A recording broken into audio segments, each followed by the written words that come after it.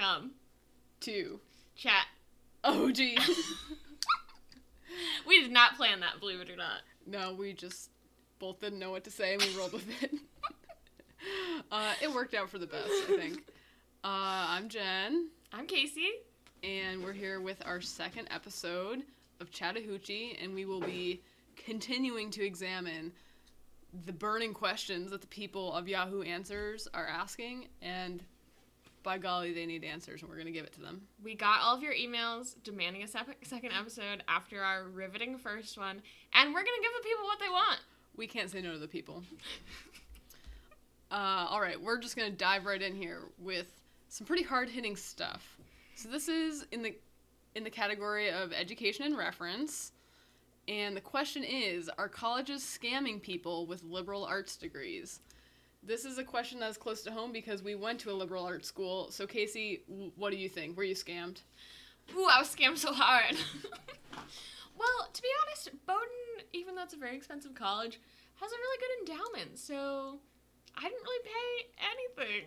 Yeah, neither did I. So it doesn't feel like a scam. I mean, they fed me for 4 years. They fed and housed me for, no money. So I feel like I scammed them. So, okay, that's an excellent point.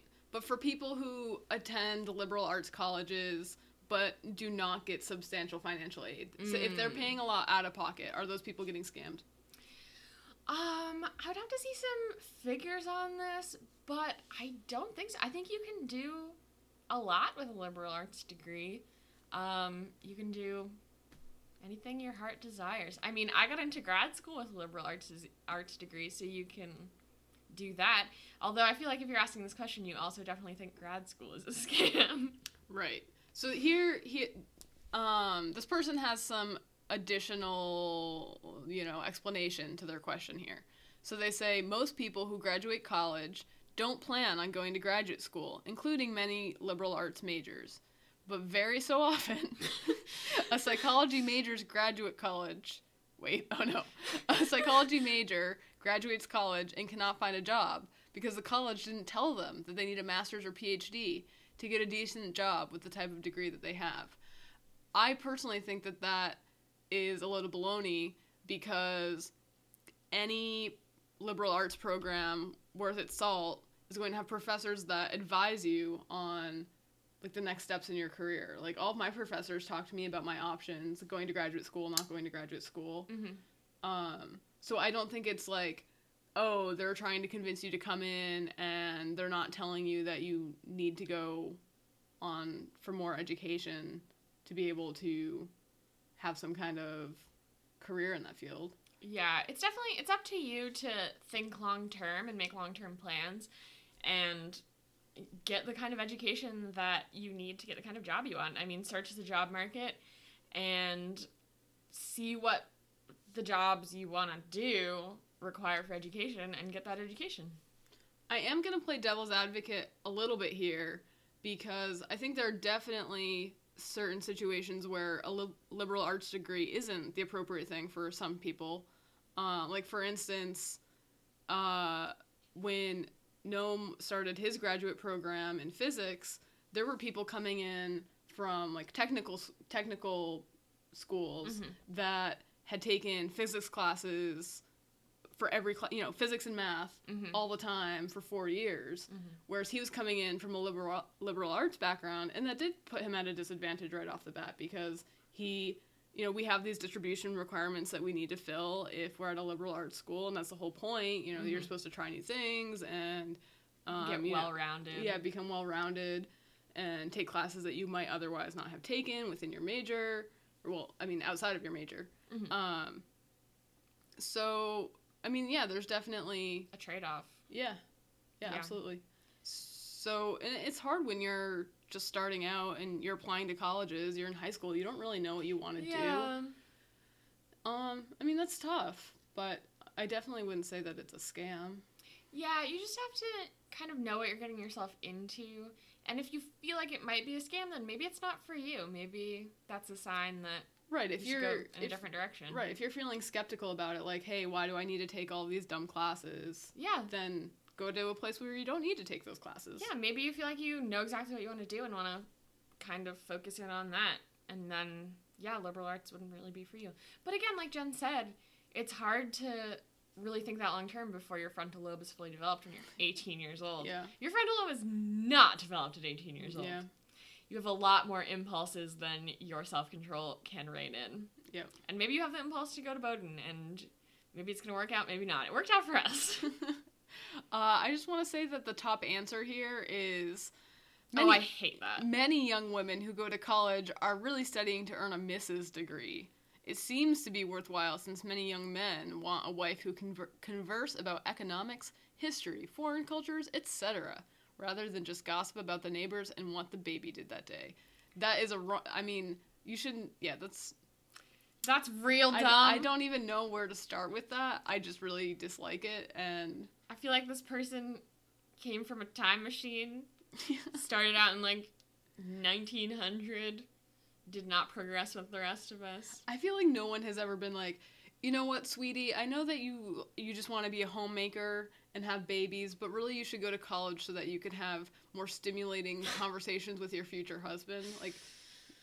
Yeah. It's so sexist. That sucks. That sucks real bad. Oh, boy. Okay, let's move on from that. Yes. Okay, here you go, Casey. Here's a great question that I know I've asked. Dogs or humans? Which one smells better to you? Jen? Oh, man. I would say that has to depend on the dog and the human. I can't make any blanket statements here. There are definitely dogs that I've encountered that smell kind of bad, but there are definitely humans I've encountered that don't smell so hot either. On the flip side, I really like how my dog Sheba smelled. Yeah. That was a very pleasing smell for me. And there are humans that I like how they smell too. So I don't know. This is a tough one. I'm gonna go with dogs. If I hearken back to, I don't think that's a good word. If I think back, Mom, help me out here. Was that correct? Email me. Page me. If I hearken back to the worst smelling human I've ever smelled versus the worst smelling dog I've ever smelled, the human was way worse. And if I think of the best smelling dog I've ever smelled, the best smelling human I've ever smelled, the dog was way better. So I'm gonna go with dogs. Okay, Jen, let me give you a scenario. We're out in the middle of public. We're at the farmer's market. We're tasting samples of kefir. Is that how you pronounce it? I think so. Kiefer. Kiefer Sutherland is there. No, he's not. Focus. There are dogs and humans all around us. I point to a human walking a dog 20 yards away from us. Can we see that far? Yeah, that's 60 feet. Can we see that far? As long as I have my glasses on, yeah. Anyway, I point to a dog walking a human 60 yards away. Wait. A visible but not smellable distance away. And I say, Jen, would you rather shove your face into the coat of that dog or into the hair of that person? Which would you choose? You're right. I would choose the dog 100% of the time. But not just for social reasons, right? No, if they're both passed out cold, no one's around to see you. You get to choose to sniff one or the other. We're in an empty warehouse now. Change of scenery. This is getting a little sketchy. It's just me and you and these two passed out beings. Which do you sniff? Dog, 100%. Yes, I completely agree. And I just thought of this. If you think about it, humans, if we go for a while without bathing, the person's gonna smell pretty gross. Yeah. But dogs can go for a long time without bathing. Yep. And they're not going to smell that bad. They'll just smell like their normal selves. So in the apocalypse, which is always in the back and middle and front of my head, I would for sure smell a dog before a human because we no longer are showering regularly. Yeah. I think it makes sense because we can catch more diseases from other humans than we can from dogs. So evolutionarily, we've been programmed to don't get in a crowded space with many humans because you're going to catch a disease. Yeah, I buy that. Yeah. I used to have a dog named Sasha who smelled real gross because she had a constant ear infection. She had a yeast infection of the ears. It was gross. She still didn't smell as bad as, a locker room.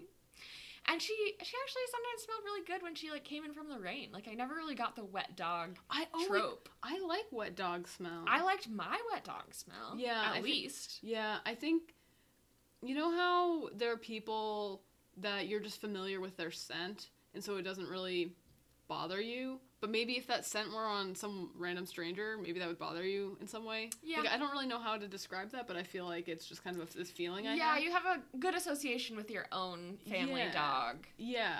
So, I was talking about people, but I think the same applies to dogs.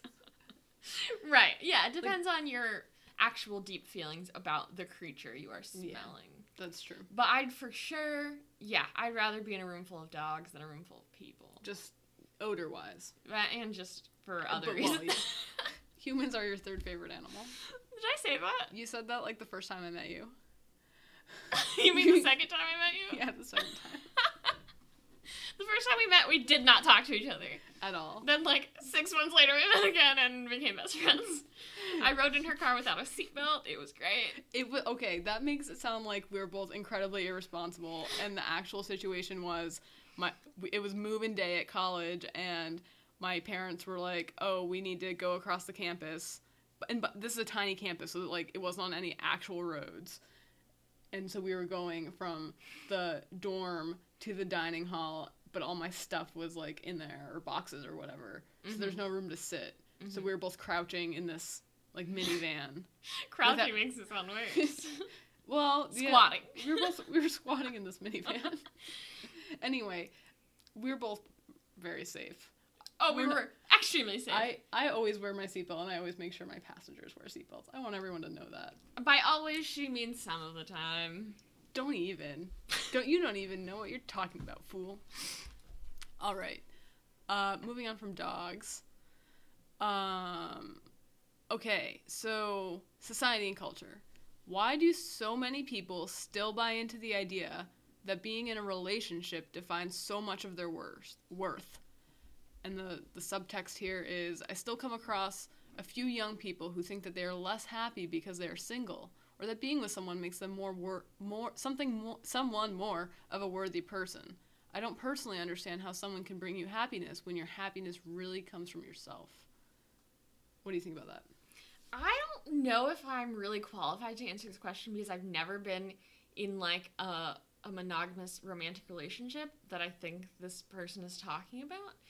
But I do think relationships in general, relationships with other human beings, with your family and friends, and even coworkers, teachers, whatever, they are super important. It doesn't necessarily define how much you're worth, but we're very social creatures, and if you're put in solitary confinement, you'll go absolutely insane. It's a basic need to have relationships with other people. And I do think that it's probably unhealthy how much focus our culture puts on the one person, like your husband, your wife, whatever, because people die all the time. And also just decide not to be in a relationship with you anymore. And if your whole world is wrapped up in one person, then that's pretty scary for you. But I also do understand the appeal of kind of having your whole world contained in one other person. And, like, that makes that person very special, and that's a very special relationship that I can't relate to at this point in my life. I'm sure Jen has a different take on this, as she is in the most monogamous relationship I've ever seen. I feel like there's, like, a ceiling here, and many people should hit that ceiling. You'd be surprised. All right. So the question as to why so many people buy into this idea, I don't really know how to tackle this. I feel like,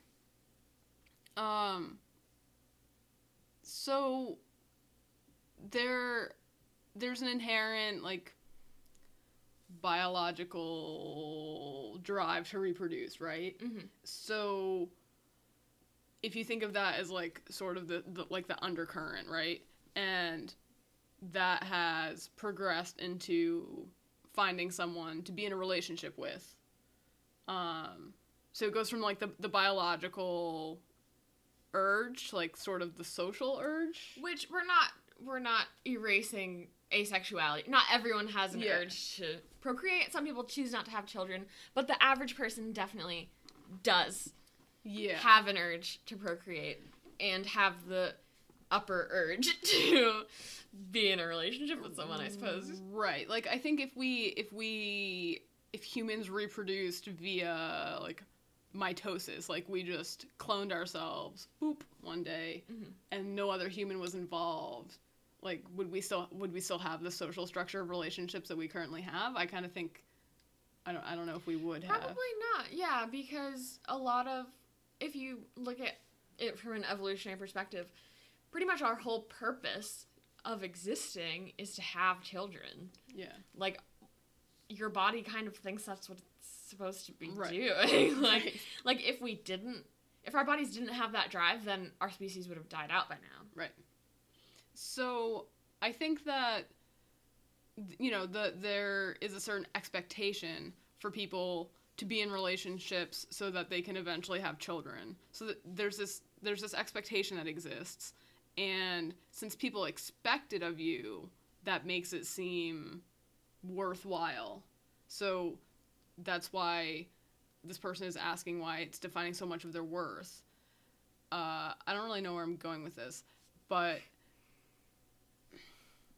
I think that's sort of the underpinning of this whole issue, and I think the takeaway from it is, if you are in a relationship and that makes you happy, then that's great. If you're not in a relationship and that makes you happy, then that's fine, and you shouldn't let either being in or not being in a relationship define your worth.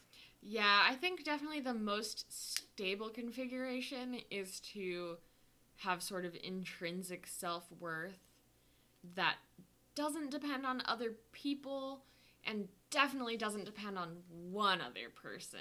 Right. Because people change, I guess. Like, it's kind of disturbing. Well, people don't really change. People's identity salience hierarchies shift, which means basically you have this hierarchy of identities you have, and maybe one of your identities is a husband, and maybe that's the top priority for a while. But then maybe one of your lower identities of, like, bullfighter decides to jump to the top, and yeah, you're still a husband somewhere, but bullfighter is what's driving you now. And so you run away to Spain. And so then the issue is that when people who are romantically entangled or socially entangled, it doesn't have to be strictly with romantic relationships, I guess, when they have disagreeing salience hierarchies, that's where things can... When you're not shifting at the same rate. Yeah. Maybe one of you decides, oh, I want to be a mom now, and the other one is like, I still want to focus on my career. Yeah. That can be hard, and there's nothing, neither of you is a bad person. Obviously, I've never been in this situation, I'm making stuff up, but neither of you is a bad person, and neither of you did anything wrong, but you're no longer compatible. So if all of your worth was tied up in that one person, as cool as that seems to, like, be such a unit, like a self-contained unit of two, like, it's not the most long-term stable thing, necessarily. But I do get that, I get the feeling of kind of feeling like you're currently happy being single, but, like, 10 years from now, maybe you won't be, so kind of trying to plan for the future. Right. I get that feeling sometimes. Yeah. And definitely, I mean, there's people who've been married for, 50 plus years, and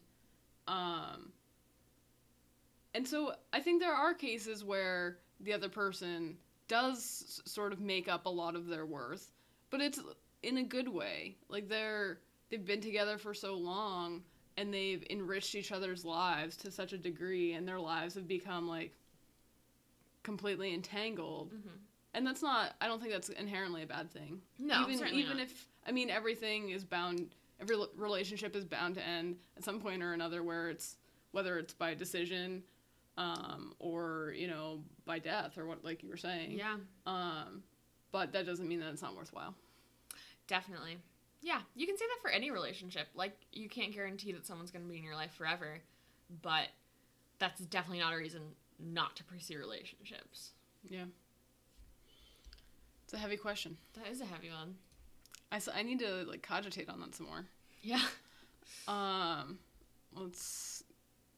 Okay. Here you go, Casey. This anonymous asker asks, I know the drinking age is 21, but what if I'm a rebel? Jen? There's a lot going on here. So they're implying that, okay, there are a variety of reasons that people drink under the drinking age. So, before they have reached legal drinking age. And I feel like that's usually like, oh, my friends are doing it, like I'm in a social situation where drinking is around and I want to be involved in that. Mm-hmm. I feel like this is a pretty interesting perspective because I feel like most people under 21 don't want to drink solely to be rebellious. I feel like the tack that this person is taking is kind of unique. But I don't know. I mean, at the end of the day, they have to make the decision. If they're feeling rebellious and that's what's driving them, I don't know. They are aware of the law, and I guess that is the temptation. The existence of the law is what wants them. What's making them want to drink. I read this differently. I read this as they have other reasons to drink. They're slightly held back by the drinking age, but they're also feeling rebellious. So you think the combination of wanting to and feeling rebellious will push them past their inhibitions? Yes. I drank alcohol once when I was like 9 years old, and I was feeling extremely rebellious, and I'm pretty sure that's all that was driving me at the time. Really? Yeah. / curiosity. But another thing to note is that sucked. And a third thing to note is that a drinking age is kind of a social construct because it's 21 here, but it's not 21 everywhere. Right. So it is kind of just a law. It's, right. But there is also a reason that it's there. And partly the part that I'm concerned about is that if you are under 21 and going to drink, if you drink to excess at least, it's going to probably damage your mind and body because your frontal lobe is not developed. If there's one thing we want you to take away from this podcast, it's that your frontal lobe isn't developed until you're 26. At least. So, be careful out there. Yeah. Also, alcohol is pretty dangerous. Alcohol kills way more people than marijuana and damages way more people's lives in general. Yet marijuana is less legal than alcohol. Right, like I feel like if you follow this person's logic to like reductio ad absurdum, mm-hmm. right? So I know it's bad to drink and drive, but what if I'm a rebel? I know that it's not okay to murder people, but what if I'm a rebel? Like that's not a good reason. That's my new motto. That's not a good reason to do something. It's definitely not a good reason to do something, but rebelliousness can be good, yeah. And it's good to question laws and question why they exist. Not all laws are just. Right. You should take into account, why you're rebelling and what exactly you're rebelling against and why that law is in place in the first place. Yes. Before you are like, yes, I should rebel against that just for the sake of rebelling. Hop on to Google Scholar and search a little about what alcohol does to your body and mind. Rebel against any systems that are telling you not to do research and do some research. Good answer. All right. Here is sort of a psychological question, and I think one that can kind of hit close to home here. Is it normal to feel like you can't catch your breath each passing year? And then the person says, I never used to feel this way. It started when I was 24, and now I'm 26. I It feels like those 2 years passed way too fast. Now I feel like this year is already jetting away. Any opinions on this? I definitely have an opinion on this, and I have some advice. Some concrete advice that you can take to the bank. So there's this psychological phenomenon where as you get older, time does seem to be going by more quickly because every year that you live, that year comprises a smaller percentage of your existing life. So when you were 1 year old to when you were 2 years old, that was a whole lifespan. 100% of your life that far. So it felt like you had a whole other life. And as you get older, that gets less and less true. Like when you were 24 to 25, that is 4%. Yeah. Roughly 4% of the life you've had so far, and that's way less. So it's not just an illusion. It's time is kind of speeding up for you. And that's kind of scary. However, there are things you can do to combat this, because another reason as you get older, time seems to go by more quickly, and especially in your early 20s. Because in your early 20s, you're getting your first, steady job where you're working all year round. Up to then, you've been in school. You've had a school year, a summer, breaks, taking different classes in different subjects. Now you're probably going to the same job every day and doing the same thing, coming home, eating dinner, watching TV, and going to bed. And when your mind experiences the same thing every day, it's efficient for it, and it does this. It will compress all of those experiences into one, into sort of the same category, just to save space. Your brain doesn't need to encode watching the same episode of The Office 5 times. So it doesn't. It's just the same in your head. So the time seems shorter. So maybe you see where I'm going with this, but the thing to do to combat this is to have new experiences and experience different things. Seek out new experiences, and your time will seem a lot longer. I can tell you personally, in the past year or so, I've done a lot of new things. I've moved to a new city. I've met a lot of new people. I've done a lot of new things. I've been actively trying to put myself outside of my comfort zone. And let me tell you, I moved to Portland, Maine. Oh, I shouldn't tell you where I live. I live in Portland, Maine. I don't know where that is. I don't know where that is. And I don't want to know. I don't want to know. Portland, Maine by Tim McGraw. Look it up. Look it up. It's a great song. It's the only song I know that's about a city and also really indifferent to that city. So I moved to Portland in September, and it feels like so long since I moved there. It hasn't even been a year. It feels like so long. And yeah, you can definitely take that to the bank. Feels long in a good way or a bad way? Feels long in a really good way, because my brain has had so many different experiences it has to remember, so it takes up so much more time space in your brain, which is great. And another thing, this is probably less positive advice, but when you're doing things you don't like when you're doing really unpleasant things, doesn't time seem to go by more slowly? Time flies when you're having fun, right? So if you're having too much fun and time is flying, do something that sucks. If you ask a prisoner of war, how long did that 6 months seem that you're a prisoner of war? It felt like a really long time. So if you are super at your wit's end looking for a way to make time slow down, just waterboard yourself. This is very sound advice. I don't have anything to add to that. I think that was a good summary of that issue. I could go on about it forever. Yeah, try new things. Switch it up. Try new things or try unpleasant things. Try new and unpleasant things. Here's a great question from user Hedgehog. It's a hedgehog named Tomatoes.